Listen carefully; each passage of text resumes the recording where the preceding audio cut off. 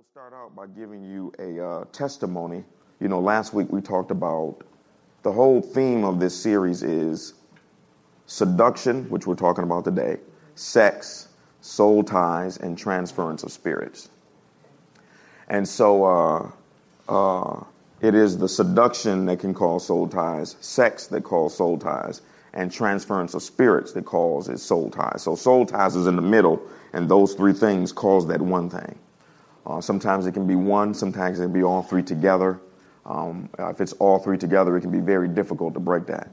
You know, but to give you an example, you know, last week we went over scriptures to talk about how you can have a soul tie to a friend, soul tie to a church, soul tie to a family, soul tie to a city, soul tie definitely to another individual, whether they are male or female.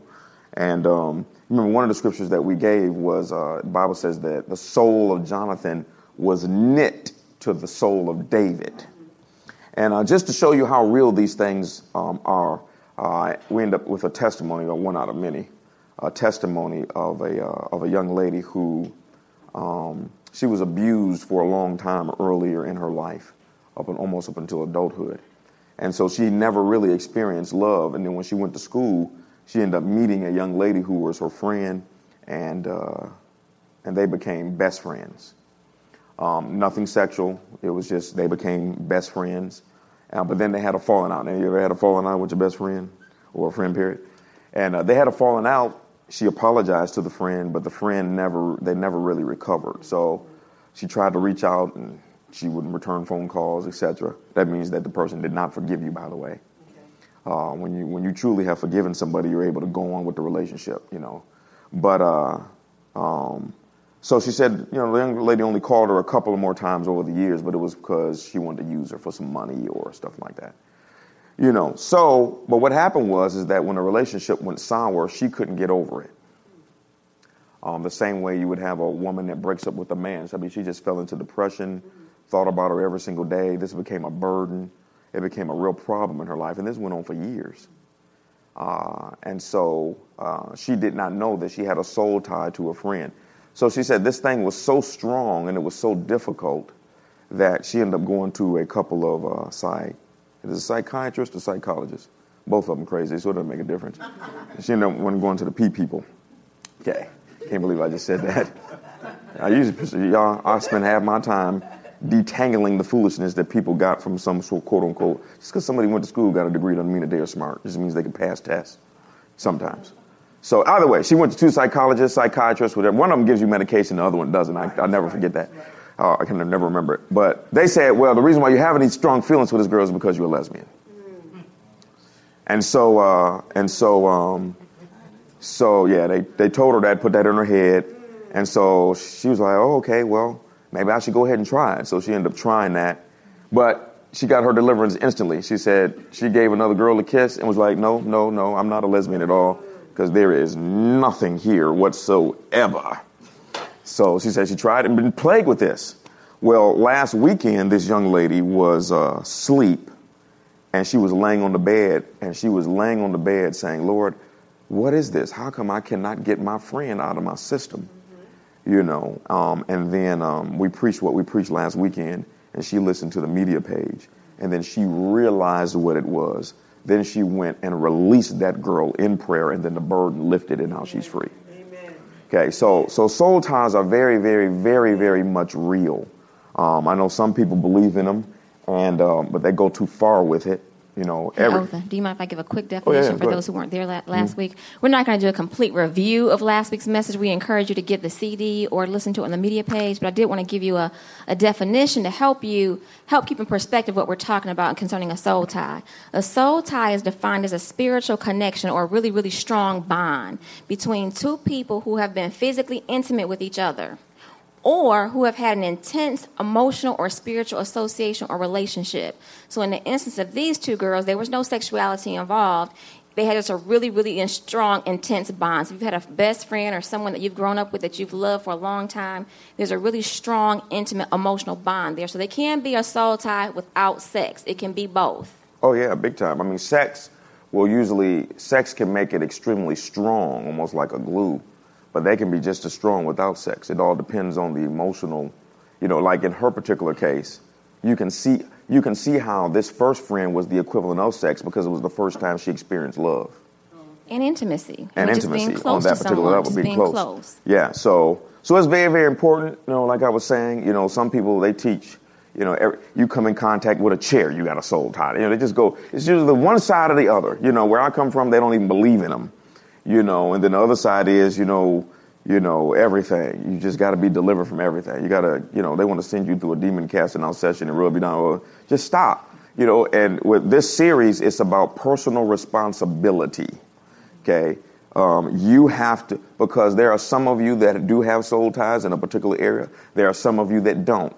There are some of you that need to get rid of some items at your home. And there are some of you that you don't need to get rid of anything. You are just fine. You have to that. Some of you, as we go through this series, you'll already begin to know, oh, that's what that situation is. Or while I'm talking, the Lord will bring to your attention that picture of that individual that you have on the bottom part of your drawer in the secret place that your spouse doesn't know about, or like an individual when we were ministering last weekend, there was a brother in the audience. As I was preaching, he was going through his phone, deleting names. So, it's individual. So we're going to jump into part 2. If you haven't listened to part 1 of the introduction last weekend, go ahead and do that. And we have some very serious stories for you this morning because stories help you understand the problem. So I'm going to go ahead and open this up. But let me just say this one more thing before you start, and that is just because you have a memory of a person, a memory of someone in your past, doesn't mean you have a soul tie to that person. You can have a memory of someone that you were intimate with at some time, 20 years ago, 50 years ago, 10 years ago, 5 years. A memory is not a soul tie. A soul tie, again, is when you have that intense bond to someone who is no longer in your life, no longer a part of your life that you can't seem to shake. It's a bond. It's an attachment. It's not a memory. Oh, that's right, because we have seduction, not soul tie here. Right. I got you. Okay, James chapter 1 and verse 12. We'll go ahead and start on today's teaching on the spirit of seduction. We're going to do this for 2 weeks. This is two-sided here. Next week is a little bit different, but James chapter 1, verse 12, it says, "Blessed is a man who perseveres under trial, for once he has been approved, he will receive the crown of life which the Lord has promised to those who love him. Let no one say when he is tempted, I am being tempted by God, for God cannot be tempted by evil. He himself does not tempt anyone, but each one is tempted when he is carried away and enticed by his own lust." Everybody say, my own lust. My own lust. "Then when lust has conceived, it gives birth to sin. When sin is accomplished, it brings forth death." This is what you call the mathematical formula for sin. It is an actual formula that the enemy will use on you. Before my wife kind of jumps into her part here, I wanted to say that there is a slight difference between your own personal lust or your own personal issue that will drive you to do something crazy versus you being seduced into something. When you're being seduced into something, it requires a second party. Okay, you have to be seduced by another individual, or another being. It usually involves trying to convince you into doing something that you may not want to do. Now, let me say this. Your own personal issue or weaknesses can cause you to have an open door and be seduced in that area. Okay, so you have to be very careful. Like I told them yesterday, how many know all of us have a weak area? At least one. Some of us got more than one. Okay. But whatever your weak areas are, you need to focus on those weak areas. Any of you ever been to the gym? Most of you have seen this. You go to the gym, you see this guy big up here, but he got legs like a pencil, looking like a little bird. Okay, it just simply means that he worked on the upper body or he didn't work on his legs. Or you see some guys, chest, boom, arms, boom, stomach, Santa Claus. That lets you know that he's not eating right and he's not doing any cardio. So you can focus on any weak area.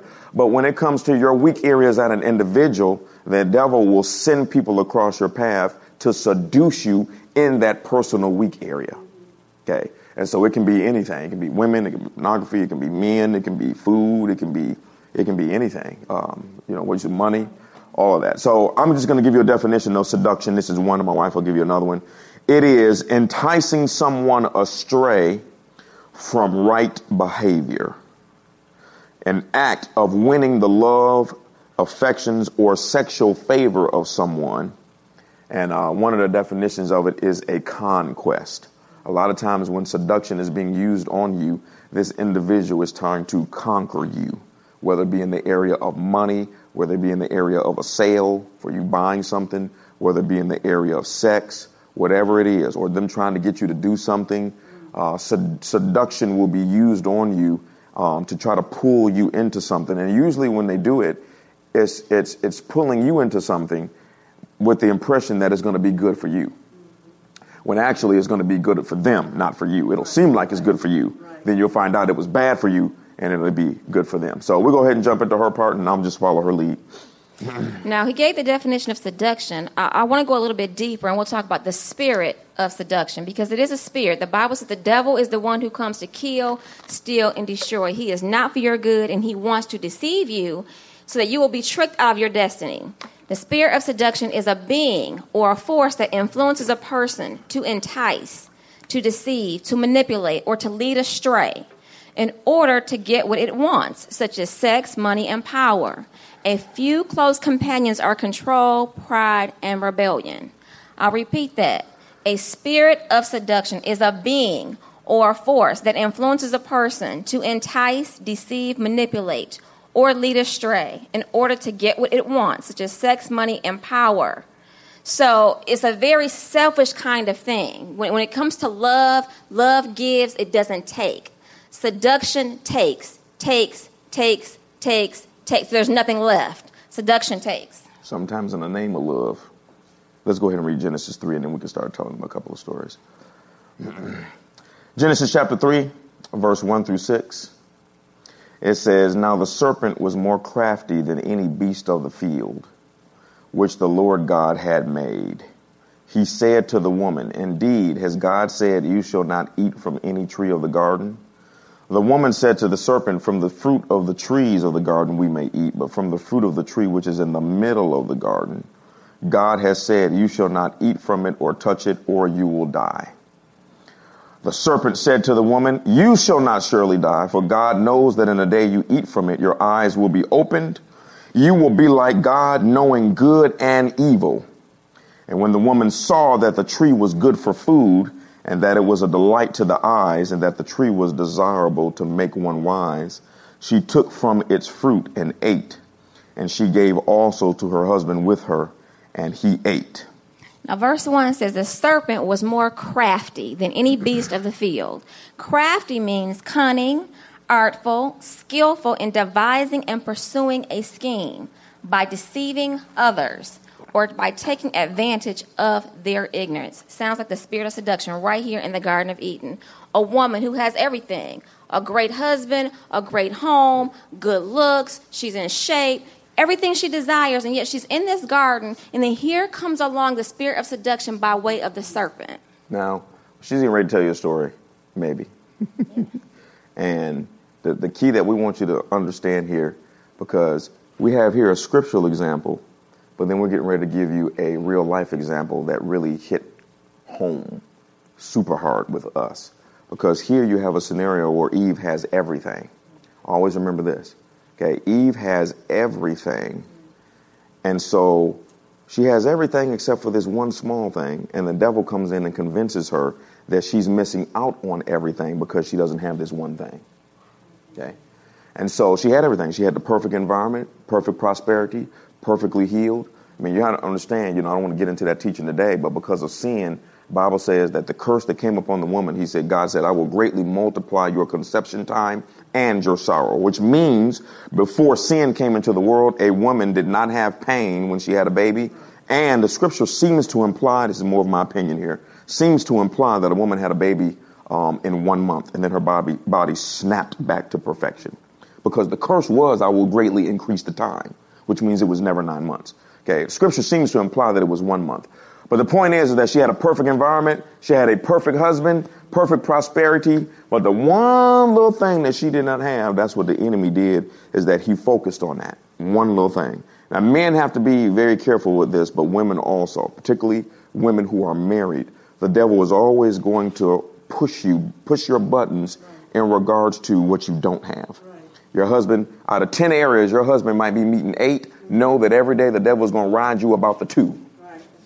to convince you that the two are everything when actually it's not. Say, it's just something about when we want a particular thing, it seems like it's everything. And when you get that one thing, you realize it wasn't everything. Okay. So we're going to tell you a story that's actually horrific. You know, I had to put myself in check when it came to this story. It still bothers me to this day. And you got something that still bothers me? Now, I know I've forgiven. Okay, I mean, this really hit. And how many know that it seems like the thing that hits you the hardest is the one that you didn't see coming? Right. And that's how it was for me. So you want to start it, or you said you can start it? Okay, go ahead. No, I might mess it up. It's better for me to ride her coattail. There's a woman that I know, very, very beautiful woman. She was married, and I say was because she's no longer married. She was married, had 3 beautiful children, and from the outside, looked like she had a really great life. Her husband was devoted to her, committed to her, loved her, took care of the children. She was a stay-at-home mom, homeschool mom. They had gone to Bible school.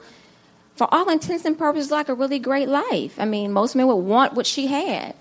But what you could not see was in her heart, there was a root of discontentment. Her husband did not make a lot of money. Now, their bills are paid, and again, she was a stay-at-home mom, but they didn't have all the extras and things that she wanted in life. She wanted to work. He preferred for her to stay home. So eventually, she kept asking, so she wore him down, and he let her get this job. Let me add this. I'm sorry. We're going to interrupt each other every once in a while. Let me say this. They weren't living in a barn, okay? I mean, the home that they were in, most of us would be just fine with. Y'all know what I'm saying? Okay, so he's the provider, and so, you know, we don't want to give you that impression that, you know, they were in this situation. We need extra money. No, they were well taken care of. Trust me, they were well taken care of, you know. But then she had this issue in her heart of, I just got to have more than what we have right now. Most people would want what they had. Okay, but I got to have more, that spirit of discontentment. So you have lust because she's looking at what other women has. She's looking at what this one has, this one has, that one has, this one has, and I want it. Why can't I have it? I've been serving, I've been at home taking care of my family. Why can't I have it? So discontent sets up in her heart, and she begins to meditate on these feelings and begged her husband to let her get her job. So he led her against just everything. What he was feeling. He just did not have peace about her going out there to model, but he let her do it. She became a model for the auto show. Again, very beautiful woman. So she's traveling all over the country, right? She gets out there in a different state, and behold, there is a man at home washing his car, minding his own business. In that state. Minding his own business. And something tells him to put on your clothes and go to the auto show.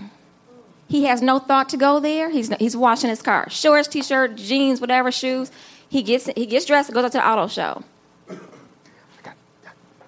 I'm just trying to give y'all how this looks. We're trying to make sure we paint this picture. Okay. This man is washed. She's in another state to work at the auto show.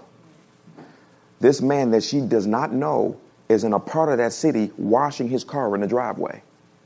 A voice comes to him and tells him, set this car down, go inside, take a shower, put on some nice clothes, head to the auto show.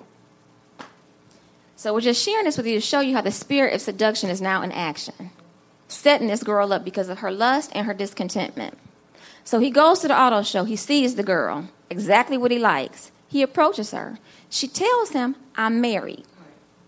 And he says, okay. And she tells him, I'm going on break. So she leaves to go on break. He finds her. In this big convention center, he finds her, talks to her. I told you I was married, but he gives her his card.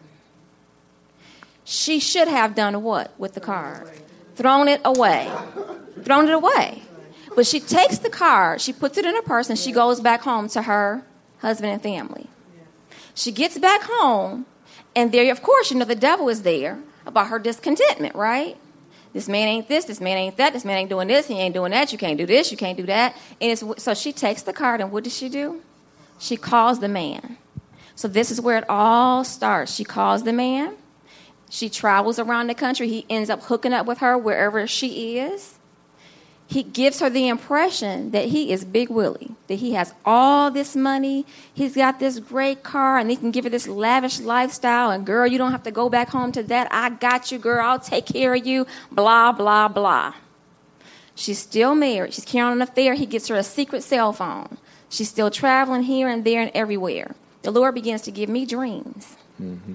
And I'm confused as to what's happening. So I have to ask her about it. And I'm telling her, break this off. I'm thinking maybe she's going through something. Okay, break this off, get it right, repent, get it together. She ends up getting pregnant. She has an abortion.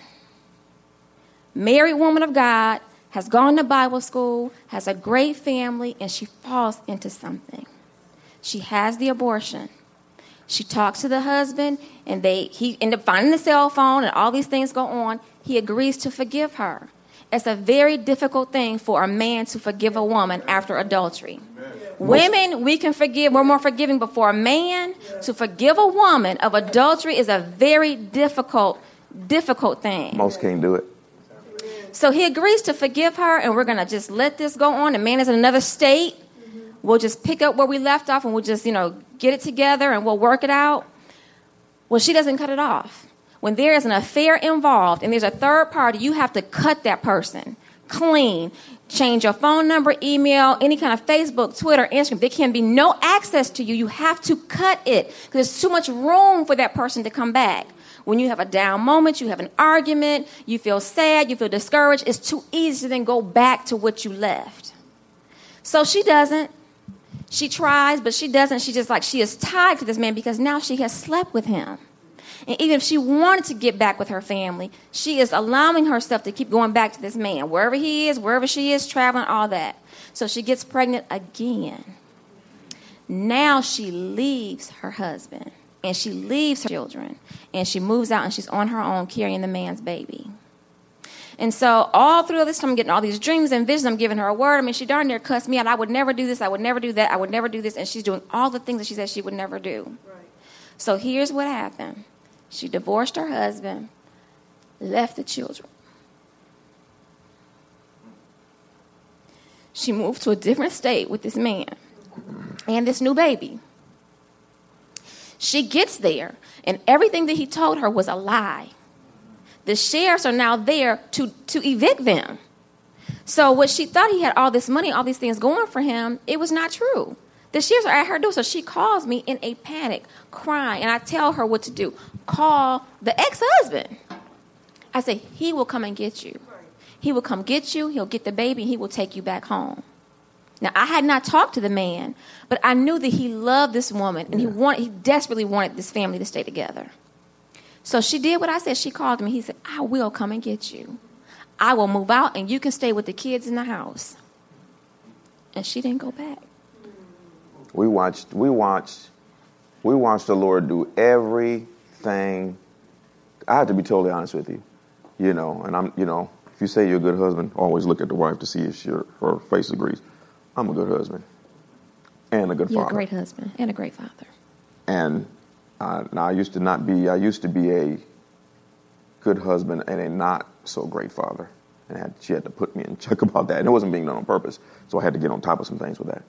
But I thought I was the man until I saw this dude do what he did. Yeah. And I sent him an email. I said, hey, man, you on another level than me because we're giving you the clean part. Okay? When I tell you, it was as though the devil had become a woman and tried to destroy this man. And this man's love for this woman would say, no matter how many times you left me, all the way down to, I will let you move back, you move in the kids, and I'll move out. This dude loved this girl. And she just, that thing had gotten so big on the inside of her that, and I remember, because it was so crazy that the only person that was in her life was my wife. And the Holy Spirit had to do a number on me because I was just like, no, this girl needs to be destroyed.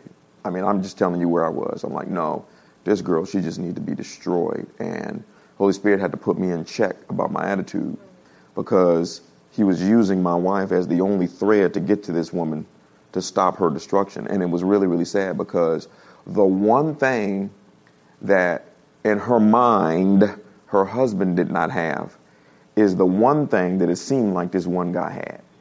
And because it was the one thing that he had, it seemed like he was better than her husband in every single area. He was nothing. And he was a flat out dressed up bum. Matter of fact, we had a scenario one time where they were talking about coming to visit to.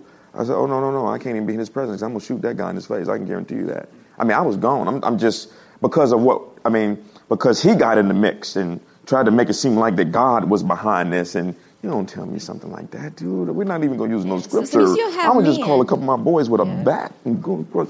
So you'll have men who don't know God, don't know anything about God, and they proclaim to love God. And I know God. You don't know God. If you know God, there will be fruit in your life. Mm-hmm. There will be some fruit. You don't know God. And this man did not know God. I mean, you come into another man's house and take his wife and his children, and you destroy his family, and you know God? That's not God. That's lust. Told the husband over the phone. Shia, thank you, Lord Jesus. Let's speak in tongues for a moment so I get my mind right. The point that they were making is that she went with that guy and found out that not only did he not have what he said he had, but he had none of the attributes of her previous husband. Now, she has since divorced him also. Hold on. I'm sorry. So she marries the guy. She's married for a couple years.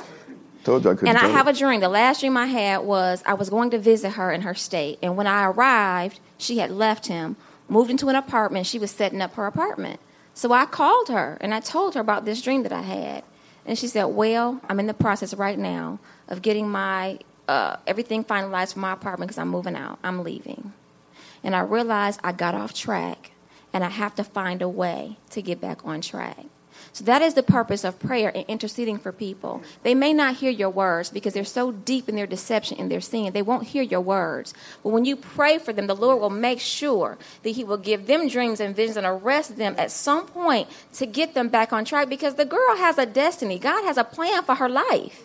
And it doesn't matter how far she got off. God has not forgotten her. He has forgiven her, and now she has divorced the man. She has gotten back on track. She is back in the Word. She's following God, and she's still in the process of having her life restored. And it's still taking some time, but she's in that process.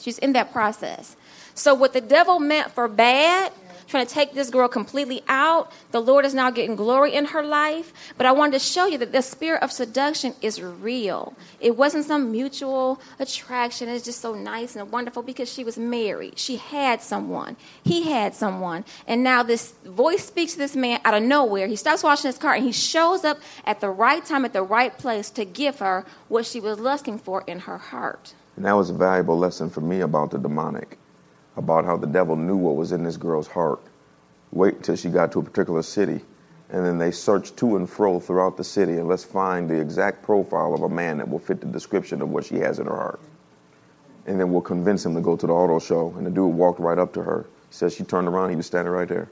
Okay, so it is. It's very heartbreaking, to see that, but it lets you know. Let me say this, and this is with everybody, but particularly if you are single in here. You need to pay attention to anybody that tells you that person that's your friend or that person that you're dating, something is wrong with them. Right. You don't need to fight against that. Okay? You don't need to fight against that because you can't see your own deception because usually by then you have a soul tie in the first place. Right. You in love. Love is a blinder. How many of you know marriage is an eye opener? Amen. Okay? Where that came from. I didn't mean it the way some of y'all might have taken it, but it is an eye opener. Okay, but you have to be very careful about this, and sometimes I did a counseling session years ago with a couple, and now the wife actually said that it was her. She opened up the door for her husband to be seduced by another woman. Okay, they were Christian. He got seduced by a Muslim girl. Next thing you know, he has moved out the house. And is living with the Muslim girl. So the girl, his wife, comes and sees me. I mean, she is like shriveled down because she is so depressed and emotional and she's not eating, et cetera, et cetera. He did one strange thing. He spent a lot of time, he had just gotten filled with the Holy Ghost. He was spending a lot of time praying in tongues.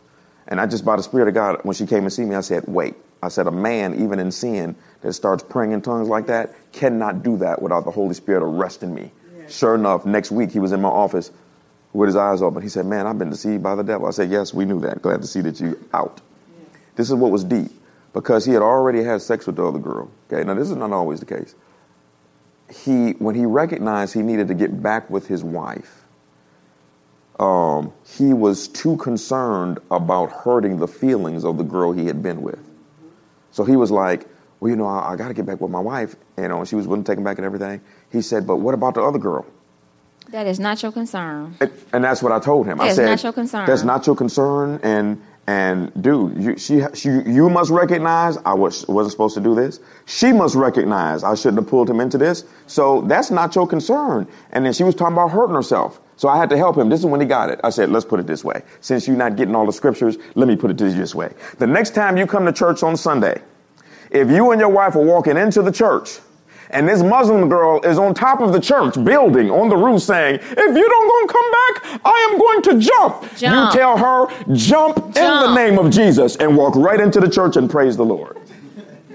That's the only reason you Your can't concern be is that. not for the other individual. Your concern is for your spouse. Period. Not for the other individual. The other individual knew full well that you were married, you had a relationship, and this is who you were connected to. This is who you were in covenant with. And they chose to go down that path anyway. So goodbye. Sorry.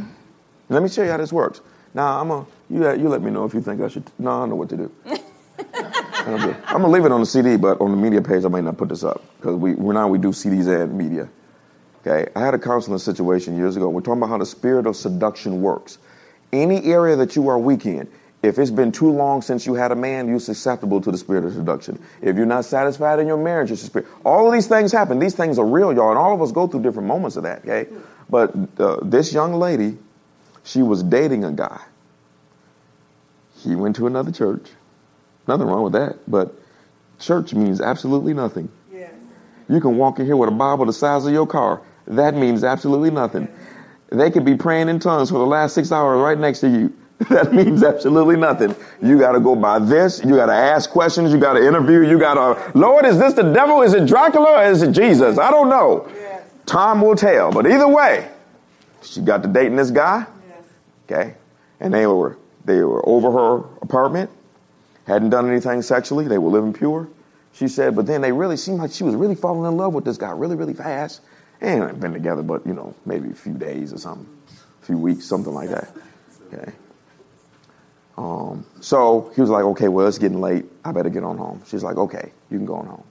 So he leaves. Okay. Ladies, don't have a dude over your apartment. I'll leave that alone when we get to some other stuff. Okay. Now watch the spirit of deception. She is taking a shower after he leaves. And a voice comes to her and says, I think he's the one. I wonder if God would just allow us to marry ourselves instead of in front of a minister. Do you hear this foolishness? Okay. Do you hear this? Okay. So she takes a shower. 10 minutes later, the man calls back. He says, hey, I just really believe that you are the one. Watch this. And I just believe that we should just get married right now. And I believe that if we just marry ourselves, that God will honor that. Okay. I almost said something that I would have definitely had to erase. So she agrees to it. Why? Because she believed in the shower. The Holy Spirit had just told her this. Anything that you hear that is not in the Word, you can always put into the category of the demonic.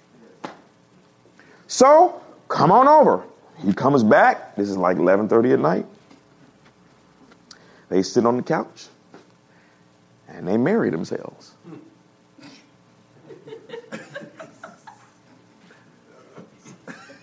See, y'all laughing, but how many of you know everybody in here that done something just as crazy in another area?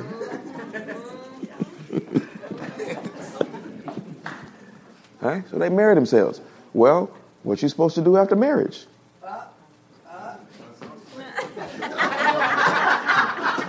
Supposed to get busy. So, since we got married on the couch, we might as well go ahead and do it on the couch. Okay? So they do it on the couch. He then leaves and goes back to his apartment. Okay? She calls him. He doesn't call back. Calls him again. He doesn't call back. But this is her husband, right? This is her new they just got husband. married. This is her They husband. just got married on the couch. Okay? Now, this is funny, but it's not, because in every single area, the devil has all convinced us to do something stupid like this. And until you recognize how to hear the voice of the devil, your own voice or the voice of the Holy Spirit, you'll stay moving like a puppet. Yes. Okay. So long story short, I got to go track my new husband down. So he went to his apartment. She goes over to knock on the door. He didn't answer. Knock on the door. He didn't answer. Knock on the door. He didn't answer. So she goes back over there the next day. Long story short, he answered the door by surprise. You ever answer the door too fast? You're like, oh, I didn't feel like fooling with no Jehovah's Witnesses today. Look through the peephole first. I'll sneak down because they can look through the peephole and see if you're coming. Went and talked to her. He opened up the door, and when he saw it was her, oh, and he slammed the door behind him. So where you at? And, oh, I'm sorry, I've just been busy, boom, boom, boom, boom, boom. He on the porch doing all this type of stuff because his woman was in the house. He wasn't even married. He's just living with another girl. Okay? So you're going around being player. And then she realized that I got played, but you know what? The soul tie had been created. It took me 2 weeks to convince that girl that she was not married. 2 weeks to convince her that she was not married. And finally, I had to just start hammering her with, okay, if you're married, how is the government going to recognize you? If you're really married, where is the license change? If you're married, where's the documentation in order for you to get benefits as a result of you being this man's wife? And then begin to slowly set in that she had been tricked by the devil. But this is how the spirit of seduction works against all of you. All of you, the scripture makes clear when you are born, there is an angelic being that is assigned to you. Bible says that Satan is an imitator. It says that the angels that were in heaven cannot be counted. The Bible says 1 out of every 3 angels went with Satan when he fell. So the number of demonic creatures in this planet cannot be counted. There is at least one that is assigned to you. Some of those commercials you see with the little angel and the devil, there's very much a truth to that. It's not always looking like that. But there's a being that is assigned by God to try to get you on the right track. And there's another being that's assigned to you on Satan to try to get you on the wrong track. It's much easier to listen to the one on the wrong track than it is on the right track.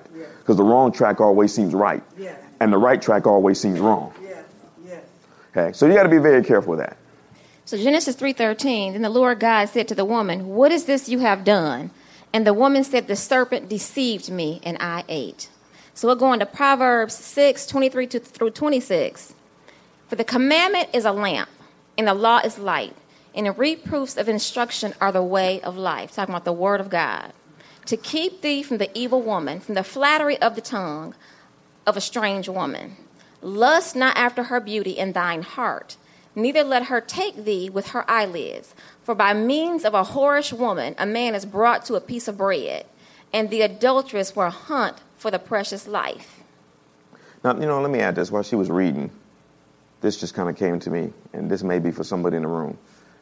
Let me say this. Always remember this, you all. Religion has created this picture of a God that is waiting for you to make a mistake so he can pound you over the top of the head. Always remember this. It does not matter how many mistakes you have made. It doesn't matter if you are in a bad situation right now. It doesn't matter if you recognize, you know what, I'm in a situation right now and I don't think this is the will of God or I did this right. You know what I mean by this? That is okay. As a friend of mine always says, it's never too late to get it right. God, whenever you are wrong, God will always bring you to a particular place where you can come to the point where you recognize, okay, I can move forward. There's no such thing as being in a hole that you cannot get out of. It's just impossible. There's no such thing as being in a hole. Okay, we had a couple here recently that they had been living together for 3 years, and I started doing premarital counseling when they both joined this church, gave their life to the Lord, rededicated. I did counseling with them, and it was a little bit difficult for me to get one of them to see you either do it right and you get God's blessing, or you do it wrong and you on your own. Simple. So finally it came around. They had to press through what you call a threshold in their mind. Then they recognize, he that finds a wife finds a good thing, obtains favor from the Lord. Boom. They decided to get married. The moment they said yes, the favor kicked in as though they were already married. Lowe spoke to us as a church and told us to get them some, because they were like, fine, we're doing the right thing, period. We get married next week. Y'all don't have no wedding rings. Doesn't matter. We get married next day. That's how serious they were. All that stuff doesn't matter. We're getting married in order to do the right thing. We've been doing everything like we are been married. We're going to get married. Boom. As soon as they did that, Lord spoke to me. I had no intention on doing this. Lord spoke to me. Get them some wedding rings. So we got the church involved. Okay. We got them some wedding rings. K Jewelers got involved. When they saw what the church was doing, they then discounted the rings. We had actually got money to get them bands. When K Jewelers made sure she had a whole set. Okay. Wedding rings. Then with that, there was enough money left over for them to get the air condition fixed on their car. Can't get married and it's 90 degrees outside. Your perm be all cocked to the side and Jerry curl, all that. Okay.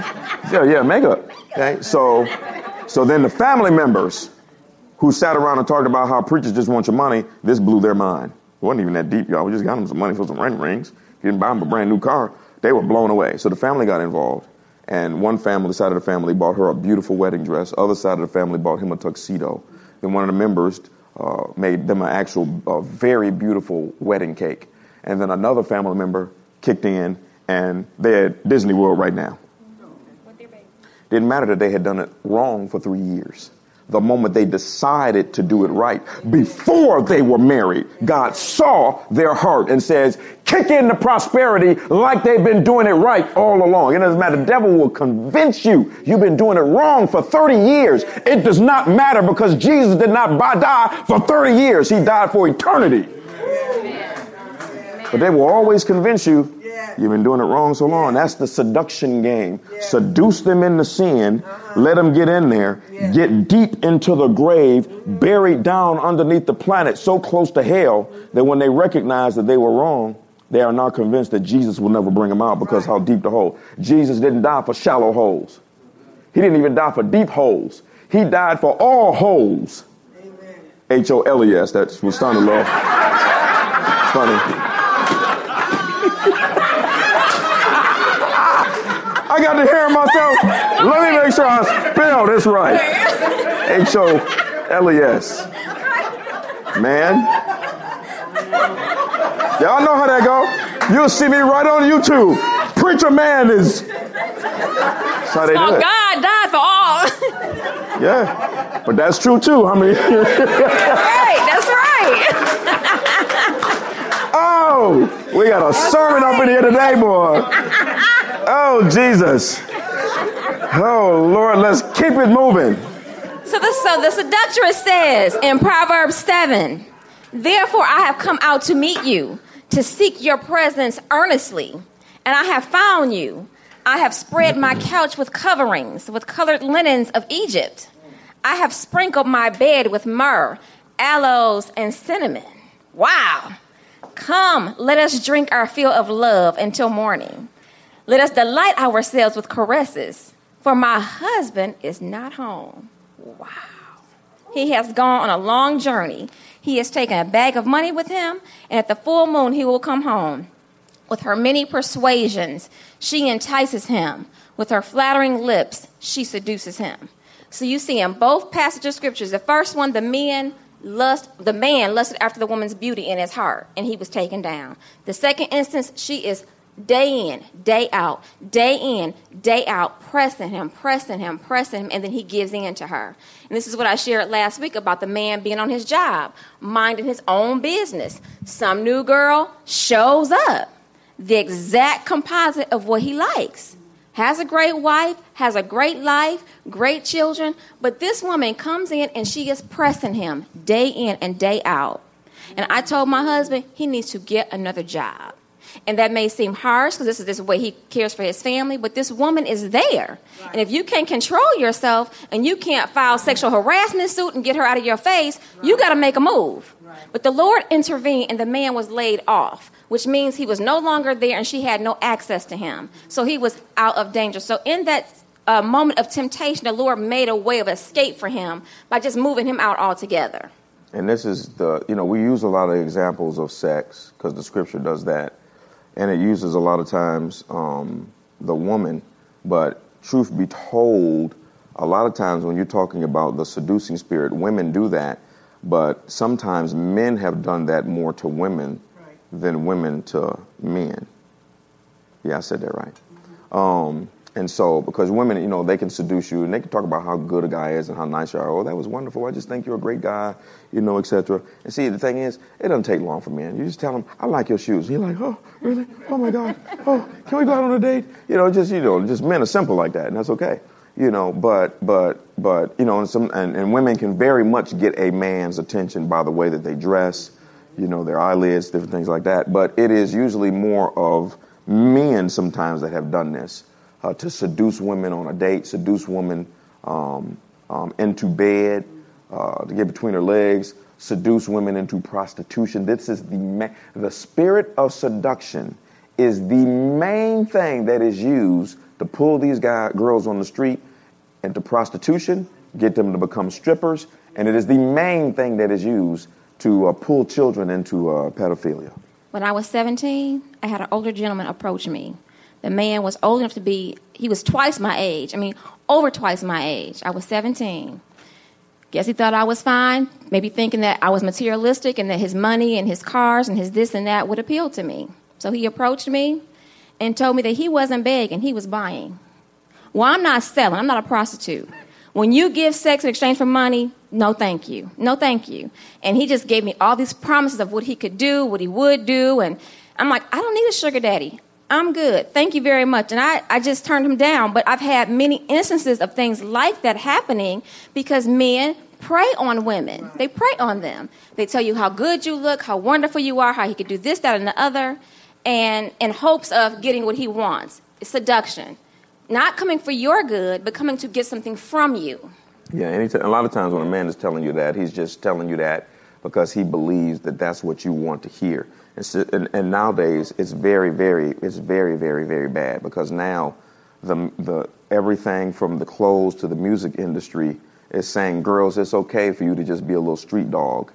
For a man, let him run over you, let him run through you, and then move on to the next, and you be there for his next beck and call.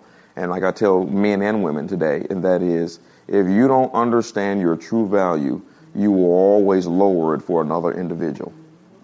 Your value is not based on your reality, it's based on God's reality. Your value is the value that has been placed on you. See, you'll place a value on yourself based on the skin color, based on male or female, based on what family you came from, all of those things. How much money you make, what type of house you live in. That has nothing to do with value. Okay, the value that has been placed on you is the same value that's placed on God. If you can equate and if you can measure God's value, then you can measure yours. That's the only reason why there was nothing else that could pay the price for your salvation except killing his son. Because I got to kill, it's almost like value for value. Okay, and as long as you don't realize your value, you'll succumb to any little thing that come across, any little thing. And let me say this, the spirit of seduction works greatly in the area of shopping. You got to be very careful when you go shopping. Okay, when you go to these places, they're not going to have clocks on the wall because they don't want you to see what time it is.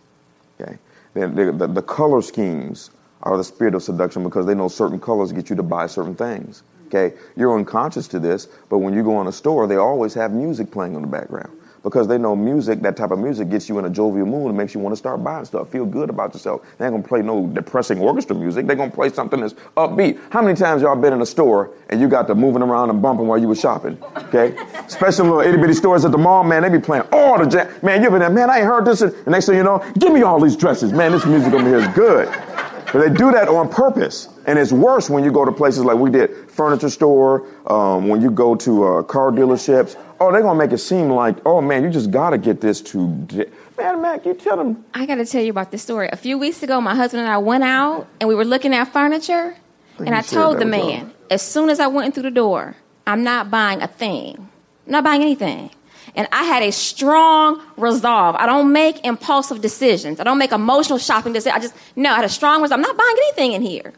And before she said that, when we walked in the door, I believe the man told you, as soon as we walked to the door, well, don't worry, we don't work on commission here. Yeah, anybody can help you. Anybody can help you. Yeah.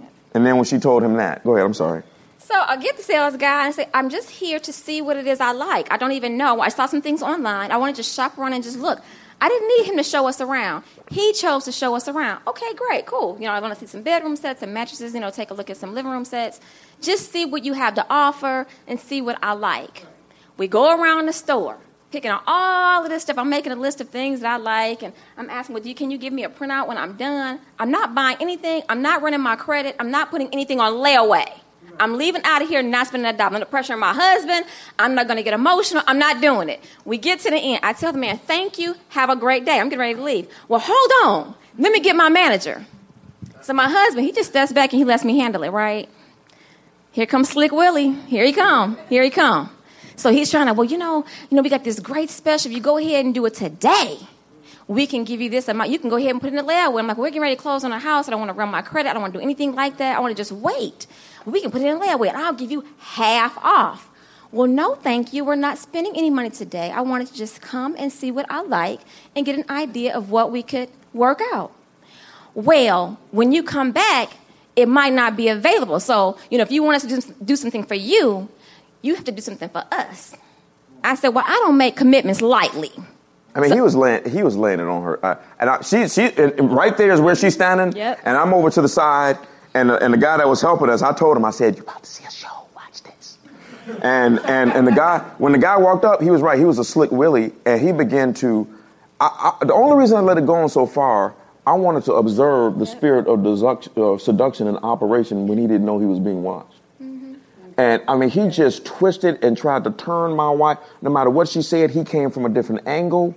I mean, it got to the point where he said, I'm into finances. I need to school you. And he trying to teach her about financial matters and this and that. And but I have to tell this part about the commitment part. And I told myself, I don't make commitments lightly, so I won't be buying anything today.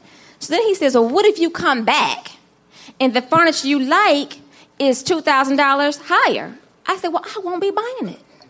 I will find something else that I like. So now I'm getting a little agitated because I'm telling you, fool, I don't want the furniture today. He wouldn't take no for answer. I mean, because he was I can understand persistence, and I'm all for that, and I can be an assertive. I can appreciate that, too. But I'm sitting up here telling you, I will walk out of this store, and I will not ever come back. Oh, then he hit us with this one. Well, whatever he said, we're just trying to get something going here because, you guys been walking around the store, and he told us that we don't want to waste this guy's time. He's been with y'all for the last 3 hours. This is your job. This is your job. This is why you're here. Let me get this right. You fools told me y'all don't work on commission. We told you we're not buying anything. We told you we didn't need anybody following us around like a little puppy.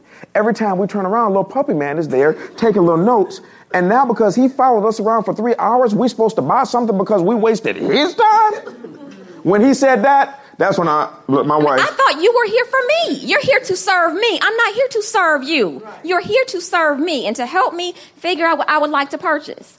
So we're getting ready to leave. And so finally, this dude, he shuts down and said, okay then. I told him, I said, we will come back. When we close on the house, we'll come back and we'll see if you have what I like or not, right? I said, may I have that piece of paper? Now, the piece of paper is the whole list of stuff that the salesman put together, right? He said, well, no, I can't give you that because, you're not going to buy anything.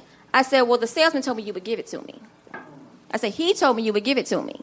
So he said, you know what? Here, just gone, here. That was after I let him up because when he started going into her a little too hard, I stepped in and he turned to me and see, y'all, be careful how you run your mouth with people. Okay? Don't judge a book by its cover. And so he started going in on me thinking, okay, if I can't get her, she must be the strong one. He must be the weak one. So he turned to me. So she went back talking to Mr. Puppy Man over there. And so he started dealing with me. And finally, I just told him, because he was just getting rude. I said, man, let me tell you something. I said, my wife's credit score is 720. Mine is higher. And I said it just like this. We didn't get there by listening to people like you. That wasn't good enough. He went in on me harder. When he went on me harder, I can't tell you what I told him after that. After I told him after that, his eyes got a little watery, and then he backed off and said, okay, he on another level. Yes. And he didn't cuss the man out or anything. No, nothing like that. Nothing like that. It's just that my wife would tell you, I'm super reserved. The only time I come out fighting is if you back me in a corner and try to kill me. But then if just one swipe, I'd cut you down to the ground. I had to go ahead and cut this boy because you're just disrespectful. I don't owe you. The point, she is getting personal now. The point that we're making is that the spirit of seduction is always out there to hem you up. Okay? At first, they made it seem like, oh, brother, we're here for you. We'll have Mr. Puppy Man follow around as your personal servant and everything. No, you only had Mr. Puppy Man following around so that he would be able to seduce me into buying this $4,000 mattress. Because by the time we left, our bill was like $10,000, $12,000. $10,000. We came in looking for an item. They had us buying the whole store. Oh, yes, get this mattress, and get this bedroom set, and get this box spring, and get this, and I'll throw in some lamps, and get this, and get that. I'm like, oh, okay. All right, just go ahead and add it to the list. Same thing with this dealership. Same thing with this dealership. You know, we're looking at a couple of things, and I had to put this guy in check. I said, let me tell you something, man. I said, y'all keep trying to trick me into all of this type of stuff, but are you going to pay my car note when I can't do it in 2 months? He just looked at me. I said, your silence is my answer. So quit trying to get me to do something I don't want to do. The spirit of seduction always tried to make it seem like it's good for you when actually they're trying to entrap you because it's good for them. And it can be a business, it can be a person, it can be a friend, it can be a sell, it can be anything. It can be somebody trying to sell you a pit bull puppy. Oh, brother, this would be a great blessing in your life. Oh, it'll be wonderful. Pit bull is going to chew your leg off in 3 years, but it's wonderful, man. No, it's not wonderful. You want the $300 for the pit bull. That's why you're trying to make it seem like it's wonderful. Spirit of seduction always does that. They try to make it seem like if you come into my inner circle, it would be wonderful. You know you need me. And it's always another sale. So let's take a look at Genesis 39, 7 through 10. It came about, this is the story of Joseph when he was living in Potiphar's house and he was second in command. He was actually in command of everything except the man's wife, rightfully so. It came about after these events that his master's wife looked with desire at Joseph. A married woman, she looked at him with desire. And she tells the man, lie with me. But he refused and said to his master's wife, behold, with me here, my master does not concern himself with anything in the house, and he has put all that he owns in my charge. There is no one greater in this house than I, and he has withheld nothing from me except you, because you are his wife. How then could I do this great evil and sin against God? He didn't say against Potiphar. He said against God. How can I do this great evil thing against God? As she spoke to Joseph day after day, he did not listen to her, to lie beside her or be with her.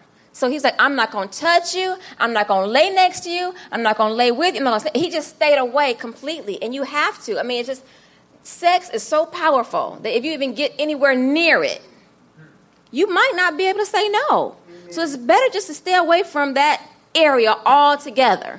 I went out with a guy. I was a saved Christian girl. Had went out with a guy. And I refused to date anyone who was not going to church and had some fruit in their life. I just refused.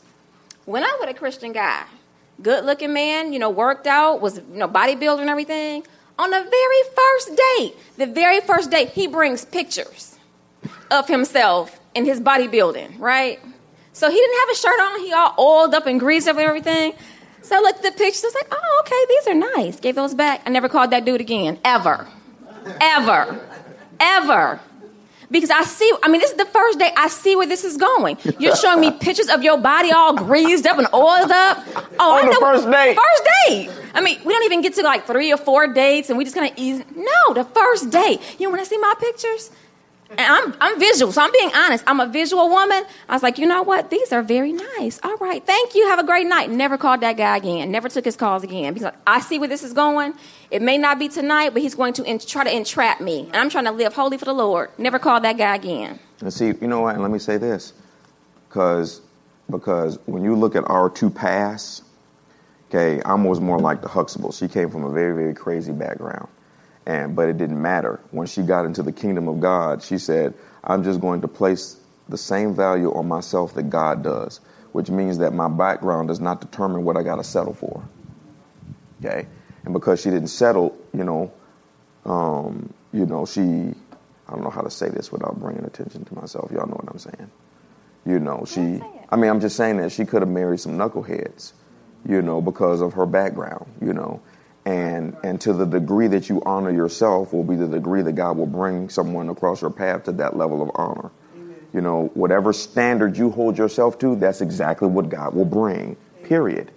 But a lot of people, they keep settling for things because they can't wait. If you don't understand the nature and character of your Heavenly Father, you're going to always settle for something because you think that God is withholding something from you because he does not like you or he does not love you. When actually he's trying to get that right and perfect thing to you.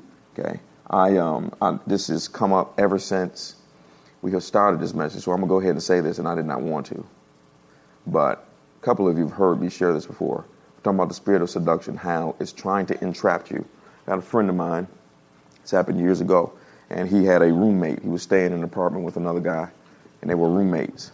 He said he was sitting at the computer one time, and he had started having problems with the computer or something.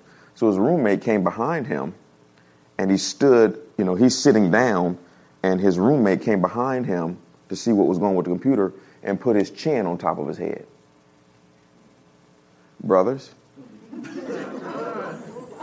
you already know.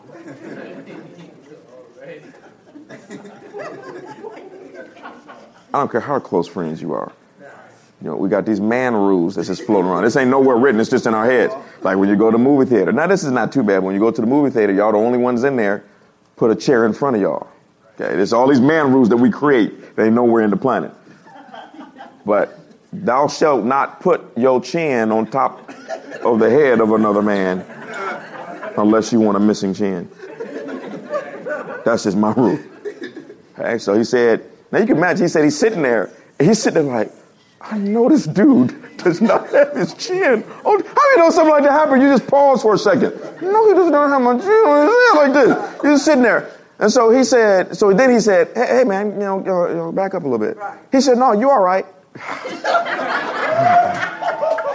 Oh, Jesus. Oh, my goodness.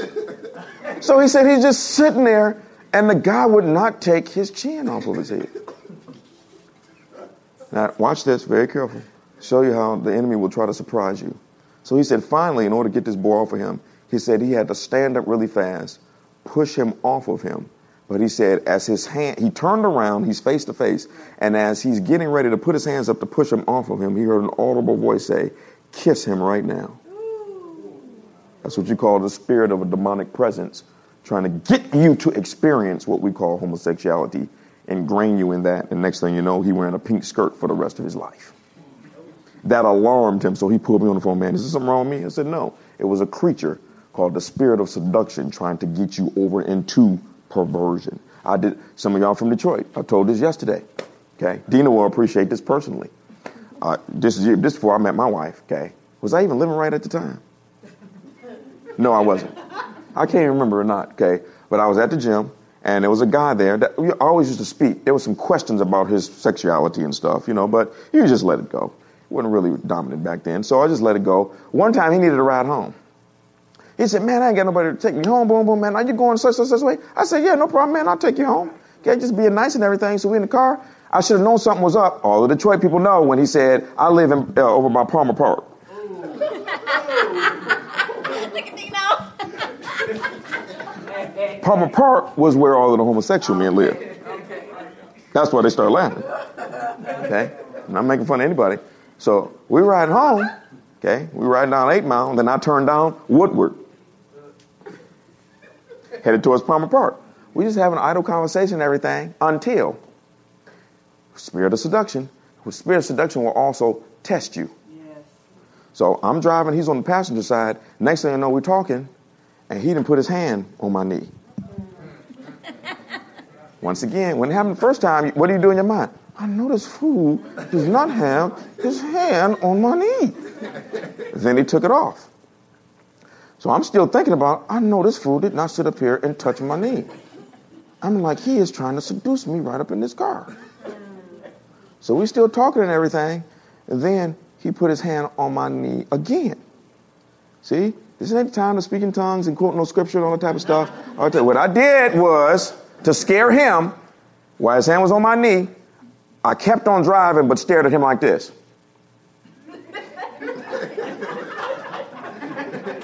I don't even know if the car is on the other lane. I don't know if it's opposing traffic. So he's realizing, oh, this fool is crazy because he's willing to die until I take my hand off his knee. Boom, and he took my hand off his knee. Okay? Never spoke to that dude again at the gym. I saw him coming. So I'm just letting you know that these things are weird. They will surprise you. Many people end up getting pulled into stuff. Most of us have dealt with some type of drama because of the spirit of seduction. And we don't even know why. Then I had this weird thing that happened. This is just a joke here, but I had this guy that was picking me up from church one time. He was bringing me to the other location and just stupid stuff. Then people just, sometimes it's not the spirit of seduction. It's just, I don't know. Yeah, spirit of stupid. Thank you. And let me say this, because there's a reason why when it comes to sexual stuff, that's the only thing the Bible said don't pray about. It said get on your bicycle and run. It said flee fornication. It didn't say have no Bible study about it. Let's analyze how we can be clean. Let's not have an intercessory prayer group. It said run, because God knows when it comes to sex, you cannot handle it. Yes, yes. But Tom Cruise said you can't handle the truth in that area. Yes. And you must realize that any woman, any man, at any time can be vulnerable. Yep. Any woman, no matter how powerful in the spirit she is, any man, no matter how awesome he is in the planet, how he preached the word, and no, any woman or any man can be vulnerable at any time. At any time. And when you think you cannot be vulnerable and that you cannot fall, that's when you fall, because you think you cannot fall. And you got to be boisterous about it. How many of you know who Jesse Duplantis is? Okay, Jesse Duplantis is crazy. Okay, so white brother, he's an evangelist. Hopefully we'll be able to get him in the future. Jesse Duplantis is crazy. You will literally cry laughing for the entire service. But Jesse Duplantis is crazy. Jesse Duplantis is so crazy that he was on an airplane and something had happened and the plane was getting ready to crash. He got out the seat, started running up down the aisle shouting, "I'm getting ready to go to heaven." And he's just crazy like that. And this is not a show. This man is crazy like that. But he was on a plane and he said, he's an older gentleman, more mature, and some women like older gentlemen, more mature, more money, etc. So he said this, little gorgeous young thing came next to him and, "Hey, how you doing?" "I'm doing fine." He said, "I got on my wedding ring and everything." And she kept engaging him in conversation. And he was like, "I'm married, I'm this and I'm that." And she didn't, this is back in the day, so they talk like this, Finally, he realized she's just not going to turn this off, because her last statement was, "Hey, you and I could make some beautiful music together." So he said he just paused a moment, looked around on the airplane, and at the top of his voice, "Whore of Babylon, whore of Babylon, whore of Babylon." She started screaming and ran off. Got behind him, said, "Where's Babylon?" He just embarrassed the woman. And that's what you got to do. See, what we do is we play too much. Yes. Yes. We want the devil to get as close as we can just to investigate. Okay, what your grandma would say, leave foolishness that ain't got nothing to do with you, leave it alone. Right. And when it comes to this stuff, you have to be boisterous. When it comes to your own personal protection, let their feelings be hurt. You got family members that you need to stop hanging around. You got cousins and nephews. You got friends that you need to let go of. Their feelings might be hurt. Their feelings might be hurt for a moment, but guess what? They're going to find another friend to hang out with while you keep on rising and wave at them on the way to the bank as the Lord blesses you. You have to be crazy when it comes to stuff. One of the most, I shouldn't say difficult. One of the times I had to really act crazy. A guy was picking me up, bringing me to church, and we had this last scripture, and then we'll be done. Picking me up. And I was just feeling a little uncomfortable. Shouldn't let him do that, but he did anyway. We were out on the way to church, and he's, I'm in the passenger seat studying for my lesson. He's in the driver's seat, and all of a sudden he says, and I'm like, "What?" He said, "Man, the devil told me to punch you in the face." So I'm studying my lesson. Now I'm looking straight out the windshield. I know this fool to just sit up here and tell me that the devil told him to punch me in the face. I know he didn't say that. So I didn't say nothing else. I just kept looking. I'm not even looking. I'm just pretending. I'm just looking out the front windshield. Okay. I don't know how many couple minutes passed. And then he says, he laughed again. He said, "Let me ask you a question." I said, "Yes." He said, "What would you have done if I punched you in the face?" How do you know I'm a pastor? This is the Jesus style right here. I said, "See this pencil?" He said, "Yes." I would have took it and just stabbed you in the neck. He drove like this all the way back to the church. Took that small. Y'all keep playing with people. That's what Jesus did. How many know when somebody act crazy, you sometimes have to act crazier, and they'll leave you alone for the rest of your life. I mean, it is crazy. I mean, because it used to be a time when people would respect the fact that you had a wedding ring on, or the fact that you were married. I mean, I've had men approach me, and I say, "Well, hey, I'm married." "Well, are you happy?" "Fool, I said I was married. Get out of here." I mean, because he don't care. You're married, so are you happy? Because, well, I don't care. Whatever you're doing, I still want to get with you. I mean, young guys, old guys, I'm like, these people are just out cold. Just out. They don't care. They have no respect for the marriage institution. You remember the guy at the grocery store This guy she told him, I'm married. He didn't care. She said, I got 6 kids. He said, I take you and the 6 kids. He kept hitting on her at some place. And then it just so happened that her and I went to the grocery store together. And he was there. You remember the guy? He kept jumping aisles because he didn't want to see me. He kept hiding from us in the grocery store because he knew I was with her this time. He hiding. We in aisle 7. He jumping over to aisle 6 and everything, trying to hide from me. Let me tell you something about how the Holy Ghost will help you. We had this dude that moved in our apartment. Okay? He had this dude that moved into our apartment, I don't know, about a year ago. And he has I don't want to mention his cars. He has 2 very nice, expensive cars. And he travels a lot. Okay? And the day he moved in, I saw him walking from his car to the apartment, and I heard the Holy Ghost say, adultery. That's all he said. Adultery. And I was like, okay, what does that mean? And I didn't think anything. I ended up having a conversation with it. But then what ended up happening over time is he began to hit on my wife. Continuously. Not knowing, quote unquote, that I was married. Because when he asked me out for a date, I said, sure, if you don't mind my husband coming along.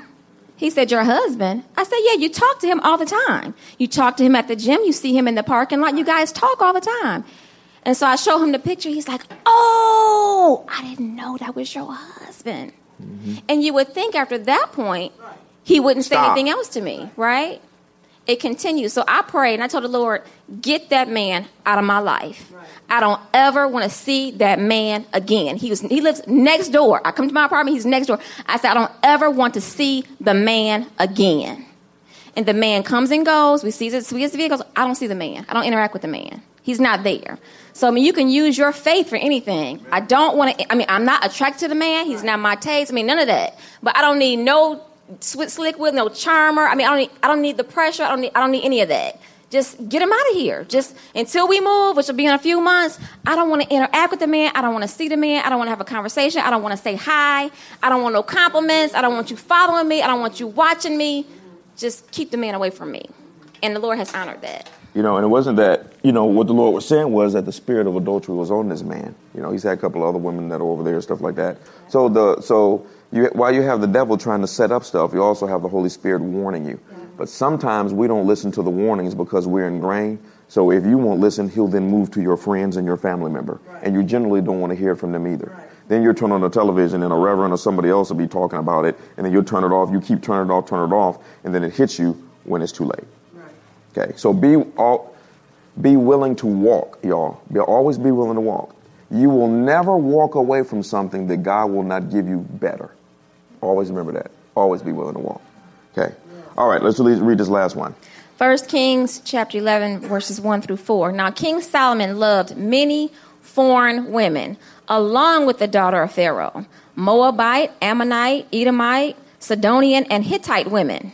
All kind of women, every kind of women. From nations concerning which the Lord had said to the sons of Israel, you shall not associate with them, nor shall they associate with you, for they will surely turn your heart after their gods. And that was why I refused to date a man that was not in the Lord. I just refused. I'm like, the guy might be a good guy, have a good job, have a good heart, but he's not in the Lord. He's just not for me. Solomon had held fast to these in love. I don't know how he could love all these women. He had 700 wives, princesses, and 300 concubines. And his wives turned his heart away. For when Solomon was old, his wives turned his heart away after other gods. And his heart was not wholly devoted to the Lord his God, as the heart of David his father had been. And that's the ultimate goal of the spirit of seduction, is to turn you away from God. I can't tell you how many people, we've seen that men and women, serving God on fire. The Lord is restoring them and increasing them. And then here come this new date, and because everyone wants to be with someone, the person is happy to get this individual. And then sometimes we have to tell people, no, that's not it. Well, I don't care what he or she said. Okay. Actions speak louder than words. Okay. I think I can get them saved. Stop. You're not a guru. You're not the Holy Ghost. You can't even get your own self saved. You still acting crazy. Now you're going to help somebody else. Okay. And these things make, it opens you up to all type of crazy stuff. And what happens is anytime you are dating someone, now I'm not saying that they might not be a little bit less mature than you. When my wife and I first met, I was a little bit less mature than her in the area of knowledge of the word, but my heart drive was there. So she ain't got to call me every Sunday. Would you go to church with me? Yes. Would you go to church with me next Sunday? Well, no, I got something to do. And then 3 months go by. Okay, I'll go with you to that. That was the case. But if you're married or if you want to be a man of God and you're single, okay, you should be dragging your girlfriend or your wife to church, okay? But not really even dragging, because you should have a woman who's after God's own heart. If you got to drag her and beg her and plead for her to serve God, she's not the one. She's not ready. She is not ready. And that's just it. They're not ready. They're just not ready. And you yoke yourself up to that. What will happen is that they will begin to draw you down, because it's like you're fire and you're yoked up with someone that's water, and they begin to put your fire out. And next thing you know, you're back out there in the street, in the club, smoking weed, doing dope, doing all of the things that deep down in here, you know that you're better than that. Okay? Yes.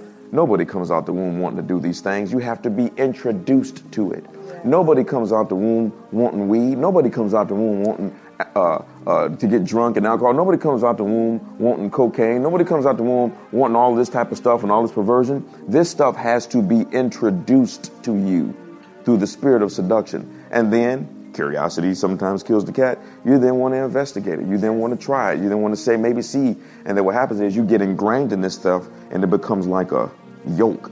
Yes. It becomes a chain, and it hems you in. But it all starts, because we're going to get over into, we'll do part 2 of this next weekend. But what happens is the spirit, let me say this again. We talked a lot about sex, but seduction is not just an area of sex. It is, you are seduced. Then there is intimacy that produces a tie. When you want to get out of it, it then becomes a problem to break that tie. You see that when it comes to sex. It's the same way when it comes to money, okay? You can have a lot of money and someone seduces you out of your money, okay? And then what happens is, if you continue, as you begin to give them money, it is the equivalent of sex. When money exchanges hands, it is the equivalent of sexual intimacy, okay? And it produces a bind. That's the reason why when you give somebody money and don't pay you back, sometimes you can't even function until you get that money back. You just don't let it go, because a soul tie was produced through money. Okay? Or then when you want to stop giving them the money, now it becomes a problem. It can be that way with time. It can be that way with business. Definitely that way when it comes to churches. You can be a part of a church, and it is a soul tie. It was one of the strongest ones. A soul tie is created at this church with people, with friends, intimate relationships, all different type of things. And what happens is the Lord will tell you it is now time for you to move on, because I have more for you. And then you can't, because that soul tie has been created. Okay. And then unfortunately, a lot of pastors, when you leave them, it makes them feel bad. And so they'll then, Lord, and use scriptures that's out of context and all that, try to make you stay someplace, all of that. But just remember that. That's why we're going to cover all of these different type of things. We're going to talk about seduction. Then we're going to talk about sex, because sex is never physical. It is always physical, spiritual, and emotional. God never designed sex to be physical. Sex was designed to be being to being. The same way you have sex with an individual and there is a transfer of physical fluids, when you have sex with an individual, there is a transfer of emotional fluids and there is a transfer of spiritual fluids. You are never taught that in school, because they are too dumb to know that. Anybody who rejects the spiritual realm is ignorant. So they only teach you the physical because that's all that they can see. It is what you cannot see that is affecting you. Then we got to introduce what we call transfer of spirits, where as a result of who you are tied to, not only can there be a transfer of physical fluids, emotional fluids, spiritual fluids, but now if they have any negative spiritual substance on them, it is now on you.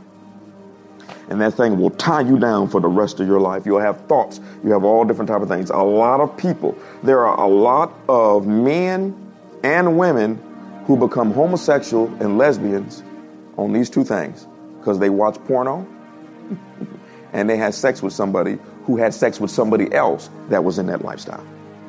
You have sex with one individual that has sex with somebody else that was a 3-way, 2-way, homosexual, lesbian, whatever the terminology is. What's on that individual is now on them, even though they're heterosexual. You have a man, I hate to get graphic here, you have a man who have sex with 2 women at the same time. That's called the spirit of lesbianism.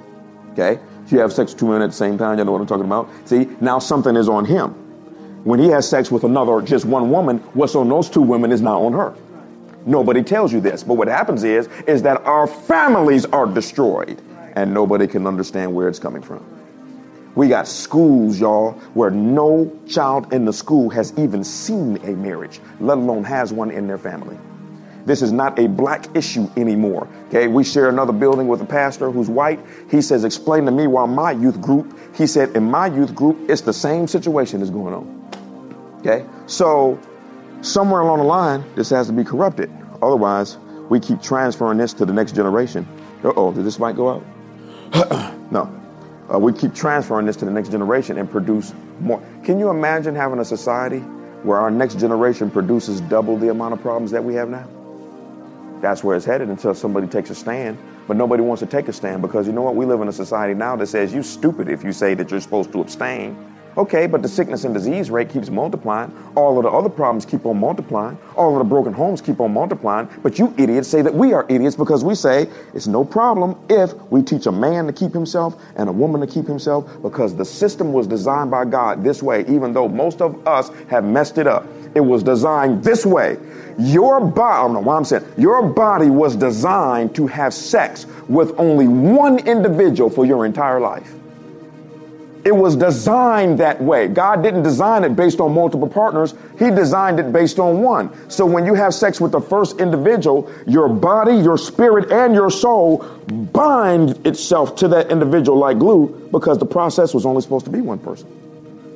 So now when you have multiple partners, it's like I said before, I got $1 million and I'm supposed to meet her in 5 years. But then I meet one girl over here and I give her 100,000. I meet another girl, I give her 50,000. I meet another girl, give her 20,000. I keep giving all my money to all these other girls. So when I meet her, I got $10,000 left. Now she can't get everything that I have because I passed it out to everybody else. That's what happens when you have sex. You keep giving parts of yourself to other individuals.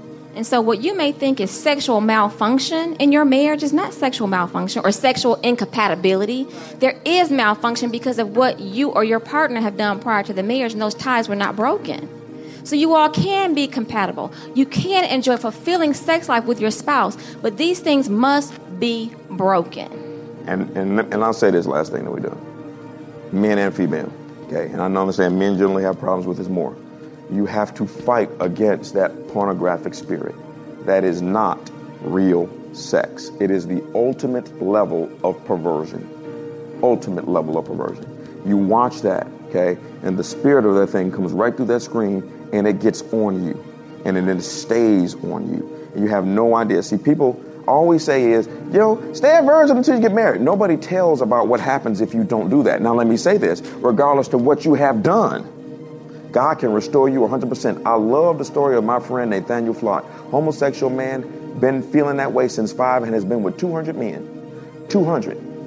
If he was heterosexual and had been with 200 men, 200 women, that's crazy. But to be a man and be with 200 men, and yet the Lord restored that man 100%. Heterosexual, married to a woman. They have 2 beautiful kids. He is now in ministry. Okay? But the Lord had to bring him through a great deliverance, because even though he was saved and he was spirit-filled and praying in tongues, he still wanted to be with a man because of the soul tie thing. And then one day he woke up, I always say this because it bears repeating. One day he woke up and said, Lord, I now reject the feelings of a homosexual. I only embrace the feelings that come with being a purebred man the way you created me. The next day had no more feelings for a man, only had feelings for women. There are lots of men and women who will say, well, I tried that and I told God to change me. Yeah, the reason why he didn't is because you knew in your heart you didn't mean it. The Bible says what you believe and what you say. It says the belief in the heart and the confession of your mouth. People pray prayers all day long and don't mean it in their heart. Lord, I want you to change me. He looks in your heart and says, no, you don't. You're just saying something because you're frustrated at the moment. Give it a couple of days and you'll be right back to it.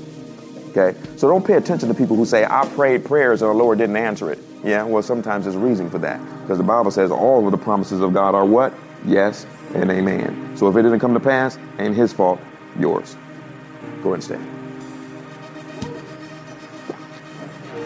Last thing I'll add to that is that anything can be restored. I was tricked out of my virginity. I had a promise in my heart that I will stay a virgin until I get married. And somebody told me, are you going to go buy a pair of shoes and not try them on first? I thought, well, no, I would never. That would be stupid. I would never buy some shoes and not try them on first. And there it was. The seed was planted. So you can have a desire in your heart, a promise in your heart to live holy before the Lord, and mistakes are made. It does not matter what mistakes are made. I went down a certain path, got pregnant, had an abortion. And the Lord still honored me. I gave my life to the Lord at 18. I served God with all my heart. I made some very, very strong decisions where I just cut things off, immediately. So when we talk about getting things out of your life, pictures and old letters and old cards, for some, you may not have to throw out your mattress and your dining room table and your kitchen table and all of that. But for others, you got to go hard. And that was the strong commitment I made. I cut the music, I cut the men, I cut this, I cut that, I cut friends. I cut it. And I was alone for a long time. Just me and God in the Word, praying in the Word. Lord, make me holy, make me a woman of God. Help me, Jesus. Help me, Lord. I made mistakes, didn't know any better. This is where I was born. This is who I was born to. This is the lifestyle I was involved in. So God can restore you, and He can make you something you never thought you would become. You could have never told me that I would be standing here today sharing my personal life with you because of where I've come from. Married to a man who didn't even know anything about my background, probably had seen some of it on TV, if that. So the Lord can restore you and exalt you and bring you to a place of cleanliness and holiness beyond what you could ever imagine. It does not matter what you've done. There's always restoration. There's always love available. There's always mercy, always grace. But you have to believe that, and you have to want that, and you have to say, all that I've done, I'm putting that away from me. Lord, help me in this walk with you. Because I love you more than anything in this earth. And I want your plan for my life. I have lived the way that I have lived. I have done it on my own, and I have not done it right. Help me to turn this thing around. And the ship will not turn overnight. It may take days, weeks, months, and sometimes it takes years. And that's okay. That's okay. As long as you are on the right path. And at the end of the day, if you press into God, if you come close to God, God will rush to you and He will be there and He will help you. And it won't take as long as you thought it might take. Our Father is a Father of restoration, a Father of love, not condemnation, not shame, not embarrassment, not pain. He only longs to love you and be connected to you and be soul tied to you and be in relationship and intimacy with you so that He can lead your life. He can direct your path and use you mightily for His purposes, not the enemy's. So the enemy may have come in when you were a child. He may have come in when you were a teenager. He may have come in when you were a young woman or a young man. But his plan does not have to continue today. So if you are here and if you are not saved, if you have never asked Jesus Christ to come into your heart, lift your hand right now. If you are here and you are one time walking along the right path with the Lord, and for some reason you got off track and you have turned away, this is a good time for you to rededicate your life, recommit yourself to the Lord and His way of doing things.